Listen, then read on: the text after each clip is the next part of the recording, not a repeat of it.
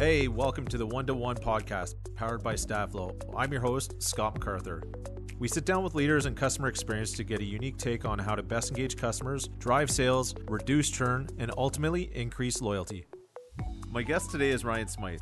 He's a thought leader in the SaaS space, currently serves as the CFO at Carbon60, Canada's leading and most trusted hybrid cloud service provider, and has years of experience in the broader technology space. Carbon60's team of service experts help companies every step of the way on their journey to the cloud with industry-leading security solutions for peace of mind and great customer experience.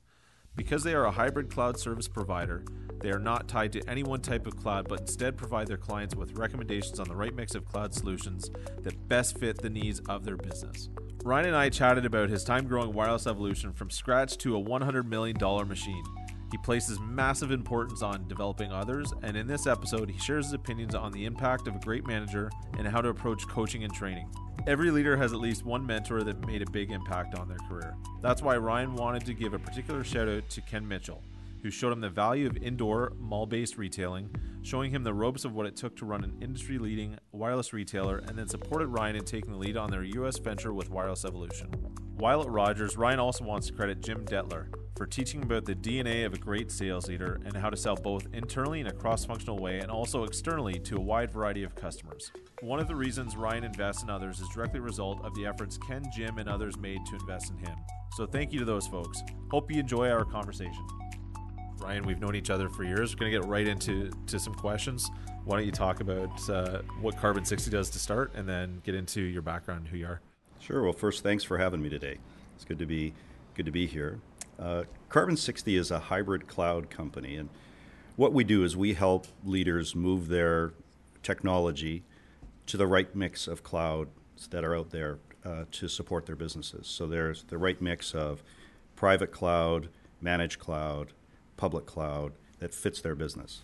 Come in and assess where they're at today and help them every step of the way to get to where they want to be to experience the benefits, both performance-wise and cost-wise, of being based on the cloud. Cool. That's a bit of a change from your telco days at Rogers, or even running one of Sprint's largest dealers, isn't it?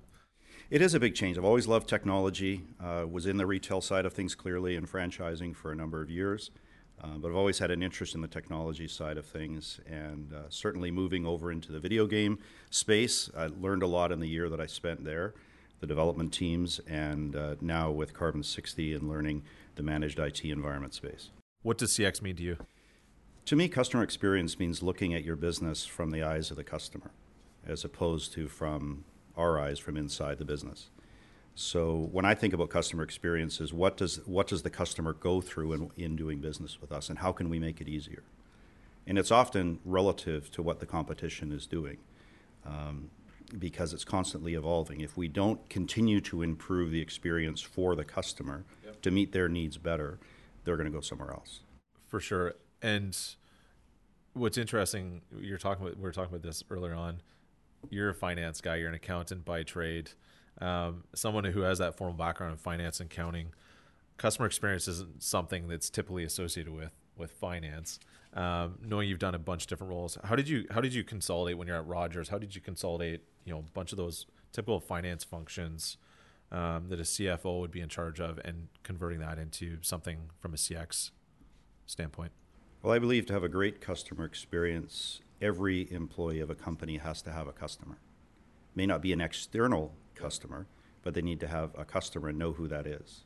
So in each role that I've had in my career, I've tried to create a very clear vision for the team about who is their customer and make sure we're serving them correctly. And that's how we were able to transform a number of different finance functions, sales operations functions, general management functions. To take them to a different level, is really focusing on the customer and changing the experience that they had working with us. So finance does have customers all the way throughout an organization, and we need to treat them as such and make sure that we're meeting their needs, giving them what they need to ultimately serve the end user of the organization. What financial impacts does that have on a company if you have a great customer experience strategy? Well, customers are going to choose to do business with you. And I think one of the things about customer experience and prioritizing it is realizing that customers have more choice today than they ever did before. There's much lower cost of switching to another provider of any service or product out there. So having a great customer experience means customers don't just have to do business with you, they want to. That's the ultimate goal. And by aligning every function in the organization to support that experience, that's how you get there. I was able to do a lot of that with Wireless Evolution, is align the organization towards supporting the front line. And that was one of the greatest experiences of my life, was seeing that come to life in where we were able to serve customers in a really unique way. That's cool. And before we get into Wireless Evolution, let's start back. Rogers Days, you just said, meeting one of the folks in our meeting area, that it's been 10 years since you're at Rogers. So back in 2008, 2009, you're still at Rogers. Running sales channel was your last gig, and you were tasked with growing even further. Give some context of, what was happening in the industry at the time. It seems like 3 lifetimes ago, being 10 years ago. And what were you working on? The wireless industry is always evolving, but that was a really, really special time. And that was when the iPhone was coming to be the dominant product in the industry. And we were shifting from phones that you could text with and maybe get a few bits of data through to the experience that we have today on a smartphone that's really just a small computer in our hands. So the challenge we had was, how do we evolve the customer experience from what was very transactional and a relatively easy setup for the customer to do on their own, to a whole new type of product that the customer is very unfamiliar with and very uncomfortable with setting up. So the challenge was to give them the experience in the store that made them comfortable with this brand new product that was wildly different from what they had just upgraded from or changed from on a different provider. So we did a lot of research into what needed to happen for a customer to leave the store with their device working, and designed a program and trained our reps, measured them on going through that entire setup process and familiarization for the customer, so that when they left, they knew how to set up their voicemail. In fact, it would be set up for them. Their data was connected properly. The apps that they wanted were downloaded properly. They knew how to get service, self-service support, as well as other forms of technical support. That helped us move the needle about 40% in our customer experience ratings with customers before and after implementing that program. The challenge today is different, and that's where I see StatFlow being such a great part of the new retail experience. Is back in 2008, we were focused on the experience in the store, and now it's how do we go outside the store and meet customers where they are with outreach and meet their needs, get them back into the store, and give them another great experience in stepping into the next device or accessory or whatever wireless experience is that they're looking for. You have the unique perspective where you work for one of Canada's largest carriers and then also help run one of Sprint's largest agents or dealers in the U.S. What's unique between the two markets, and or what do you see has truly changed or needs to change in the next little bit around customer experience? My view is, in general, in retail, systems have not kept up with the demands on both the sales representative and the expectations of the customer. And we've taken the easy way out many times to say, the rep will just do whatever activity it is manually, and we'll have some sort of spreadsheet or checklist or activity that they're supposed to do. What that's done is it's taken the rep's focus away from truly engaging with the customer, building a relationship, creating those great moments for the customer in the retail environment. So what I see needs to happen, of which I think StatFlow is a big part of the future on, is a new set of tools need to be provided in each industry. Wireless is one of them, but in every industry, to the sales rep to allow them to maximize their time with the customer, really meeting the customer needs, and minimize their time on administration. If we look over the past 20 years, the percentage of time that sales reps are able to spend with customers is dramatically less today than it was 20 years ago. We have to fix that. Got it. And so, knowing you for a while, you're huge on leadership. How does hiring and career development, whether it's the frontline retail reps or field leadership or different folks within an organization, how does that impact customer experience? Well, ultimately, engaged employees are going to drive loyal customers. They're going to engage with them. They're going to create those moments that we want. So we do have to be careful who we hire, but then we have to invest in them as well after they're with us. And I would see another area in retail that must change is the way training is done and the amount of training that is provided to sales reps. And not just sales reps, but the management of the stores, the next level multi-unit management, and right up to the top of retail. We have to rethink how the industry is working. Again, when I look back 20 years, 30 years, the amount of training that was given was significantly more than what's today. It's compressed today. We fire reps out on the floor as quick as we can, and then we blame them if something doesn't go right, instead of truly coaching them and bringing them along the journey. So I've been fortunate in my career to work with a lot of great people, and that's, for me, has been the most rewarding part of my career, is seeing others progress. In many cases, my successor in roles has been from within my own organization, which I take a lot of pride in, that these folks have been able to step up to those roles and enable me to go off and do something different. And so you talk about, training being really important. It's the reps are literally being put out to sink or swim.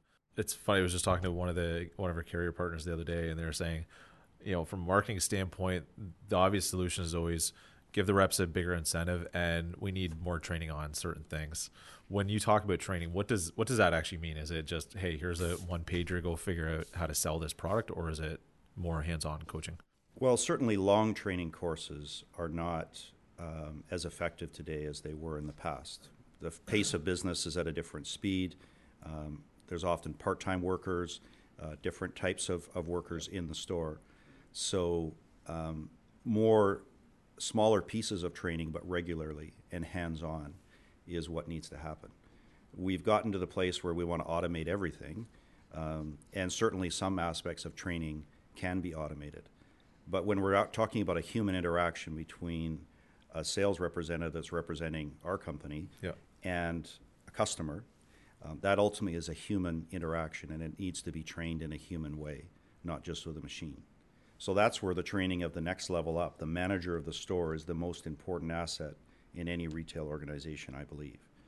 So the training of those managers and the incentive for them to train the reps in such a way that they create those moments with customers. Over and over in my retail career, I've seen where we see a store underperforming, we change the manager, we bring in a top-level manager, and the store immediately changes performance. That the value of that frontline manager in the training, coaching, motivation of the sales rep can't easily be measured. And so, you talk about that store manager being critical to the success of the business. How do you instill that sense of customer centricity and that motivation to really drive performance across the entire org? Well, certainly when we're talking about retail specifically and at the store level, one of the things I always look for was, do they like people? Because when you're in retail, you're meeting hundreds of people in a month, thousands in a year. If you're not naturally enjoying meeting people, it's going to be a really hard job to be successful at. So finding people that had an enjoyment of interacting with new people they've never met before and having an impact on others were the things that I was really looking for in my frontline leaders. Beyond that, you look for folks that have a balanced perspective, that are able to balance front of the house and back of the house, as opposed to being overly one way or the other. And then as you get up into the senior level of the organization, I was always looking for folks that had skills that I didn't, so that it would build out the pieces that were my blind spots and areas that I was less comfortable with. And that was how we were able to assemble some pretty interesting teams over the years. That's cool. And you think about you running a sales org, having that deeply analytical view. You are a fairly personable dude, but you still have that accounting background. There must have been some really interesting conversations with the grizzled sales folks that said, no, this is gut instinct, this is what I want to do, where you're probably more of an analytical guy saying, okay, let's think through the process. Is that kind of fair to say? Lots of conversations, good ones though. Yeah. I learned a lot from sales leaders, and there is a general perception that sales is more art than science, but I came to appreciate that there was also quite a bit of science behind how salespeople, truly the great ones, how they think about selling.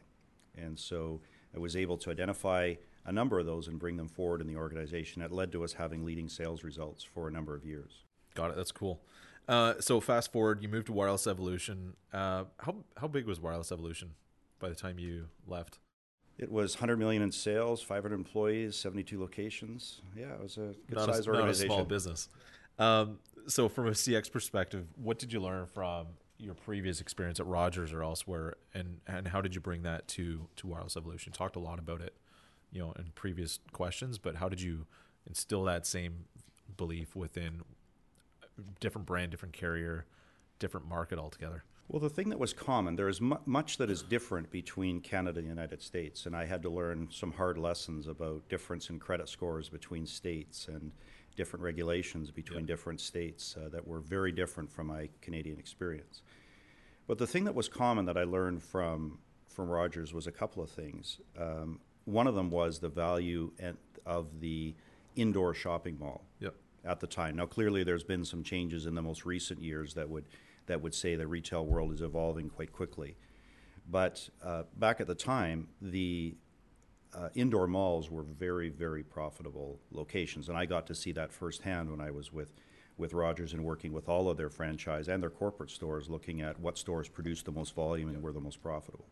So when we went into the United States, we focused exclusively on indoor mall-based retailing, which, at least within the Sprint brand, was something that had been abandoned for the most part, seen as too difficult to manage, too difficult to recruit for, lots of risk and of loss and fraud and different problems like that. But what I was able to uncover was that the reason for that was because they were trying to group together a unique type of retail, which was indoor mall-based retailing, inside a territory of, say, a retail area manager, that he might have had a service center, he or she might have had a business team and a street front location all mixed together into this territory, if you could call it that, tough to which manage. really was a kitchen sink of a whole bunch of different businesses, and then they wondered why none of them performed very well. So what we were able to do was purify the business and really focus on the indoor mall-based retailing. And that was everything from how we recruited, how we trained, all of our operational processes, our finance processes, our scorecarding as a team. Everything that we did was aimed at the indoor mall. And for that reason, I think the number was 30 consecutive months we led the nation in large dealers in productivity per door in terms of performance. So that was the learning that we brought from Canada to the United States, and it held true across the major markets that we were in, even though the states were different and the regulations were different and the people were different. Though that theory and that hypothesis about where to drive value held true. Do you think that model is true today as it was when you first started in terms of focusing on malls and instead of standalone locations? I think the model's challenged now today with the challenge in general in retail and rethinking of the mall environment. We were very selective about which malls we went into and which ones we didn't. I think there can still be some success today. But the other big difference today from where we started is the scale now of dealers, as we call them, or wireless retailers. I talked about having 72 locations. That's now a small dealership in the United States. There's now, as you know, 1,500 and more doors under a single retailer. And there's more than one of those. There's many of them now that are running these large-scale billion-dollar-plus businesses. That's a very different business than the wireless retailers of the past. For sure. And, talk about that. When you first started Wireless Evolution, handful of stores, I think you acquired to get into the Sprint business? Acquired 30 stores. So, talk to me about going from large, big brand corporate life to more or less a startup or an upstart with 30-ish locations and really an SMB-focused business. How'd you transition from that and really get into rolling up your sleeves and getting stuff done? Well, I was fortunate. Rogers was a wonderful experience for 9 years. It was really an MBA while working to go those 9 years with the organization. The entire time I was working in their franchise world with their wireless retailers. So while I was part of a large organization and I got to see a lot of robust processes and strategic thinking that was applied there within Rogers as a whole, the majority of my time was spent with those small and medium-sized businesses, helping them grow. So that gave me, I guess, a unique set of skills, you might say, of being able to be both strategic and also right down to rolling up the sleeves and doing work myself. So when I got into the Sprint business in the United States, the biggest change I found was actually my calendar, where when I was in the big organization, my calendar was full of meetings from 8 to 5, and then you get work done after 5. In a more entrepreneurial world, I had no meetings, but I had more work than I had ever had in my life before. And it was a challenge to balance all of that, but a lot of fun along the way. And so you think about that, all this work needs to get done. I remember Kevin, our founder of StaffFlow, said to me when I left Telly, he's like, Scott, you actually have to do work here. You don't have a team to do it. You have to actually do work, which was kind of a given, but it was an eye-opener when I first started here. Part of what I've learned here is, as you said, building a cool team, a great team that's able to fill in the blanks for what you're not awesome at. What role or what person was your kind of most favorite hire that really helped push the business forward? There were a number, so it wouldn't be just one. But we started with a very small team, and I was fortunate to have some folks that had already worked within the Canadian wireless business that the financial owner of the business provided to help with the startup. But my own job evolved every 30, 60, 90 days, and I had to, as we were hyper-scaling the business at a rate that was beyond really what would be the normal way of building a business, but it was the right thing to do. I handed off a lot of responsibility on almost a weekly or monthly basis as we were growing the team.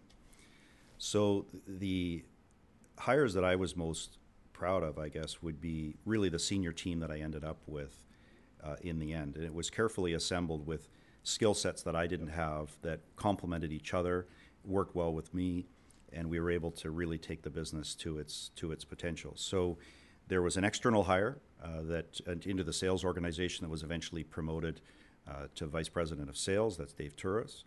And then transferring from another division was the General Manager of Operations, Ron Enns.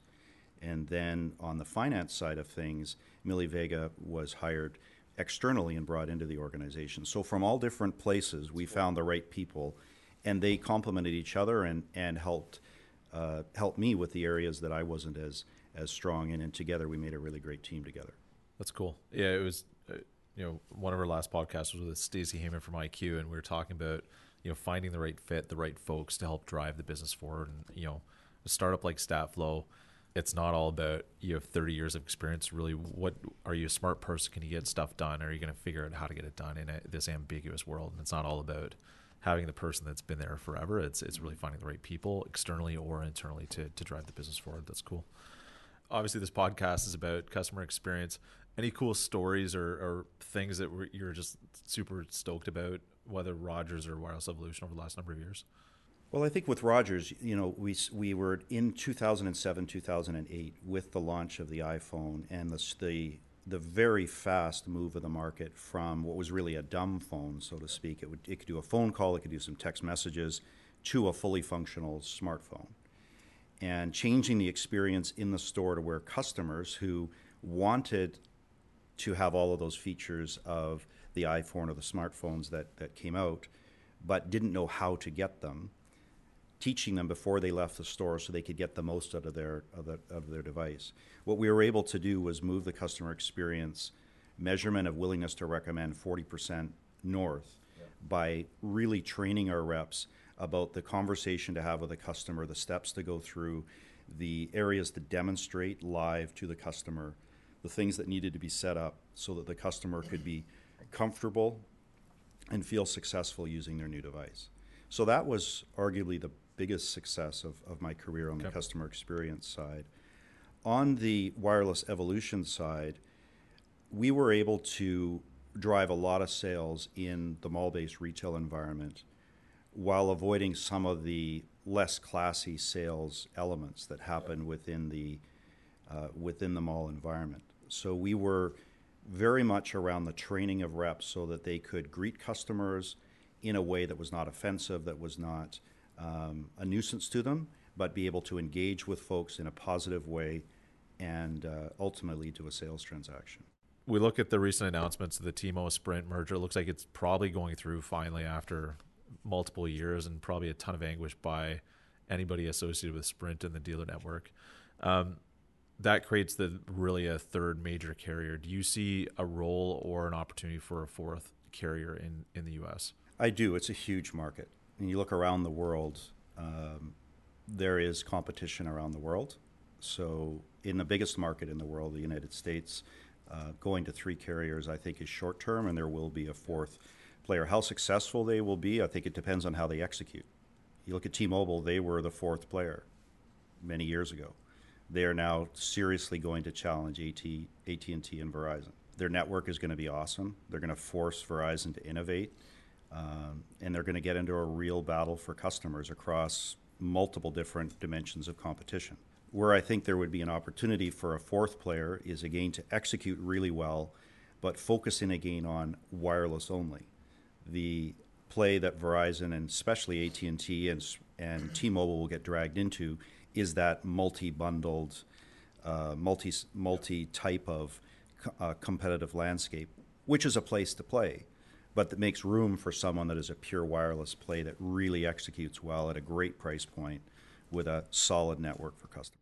And do you think that's a hybrid of a prepaid, postpaid brand, or is it, when you talk about wireless only, is that more of a pure prepaid play?